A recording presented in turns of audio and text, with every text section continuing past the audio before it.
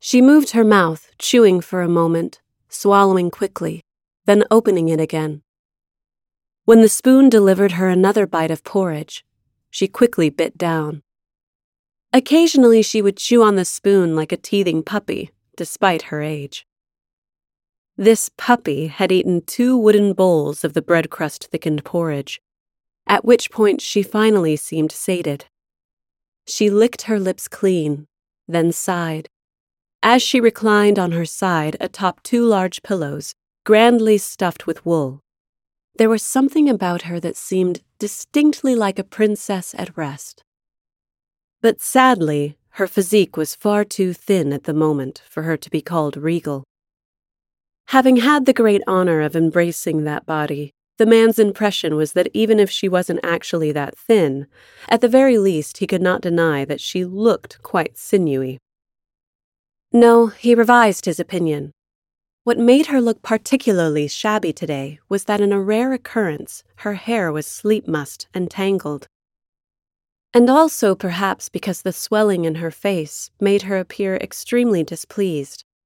The shabby princess's name was Holo.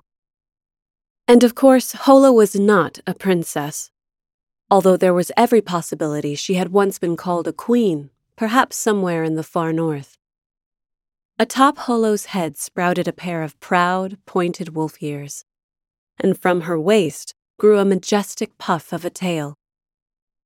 Though she currently appeared to be a teenage girl, her true form was that of an enormous wolf, large enough to eat a full-grown man in a single bite.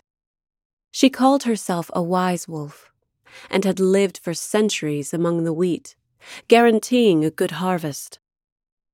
Yet despite her lineage, which was as proud as any dynasty of kings, when he saw her like this, he could understand why the villagers who had prayed to her for a good harvest had finally ceased to rely on her.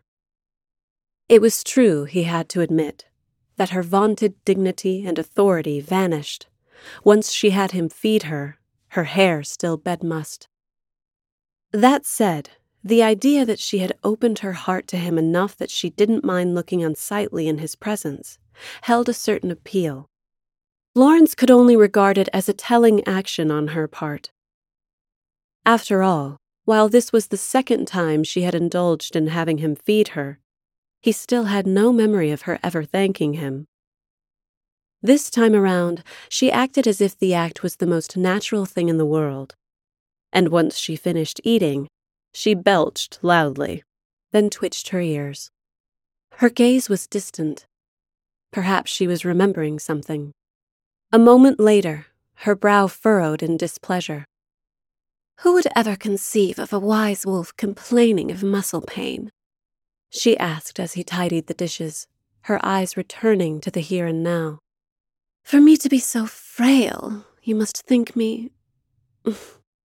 said Holo, trying to lean her head forward and failing.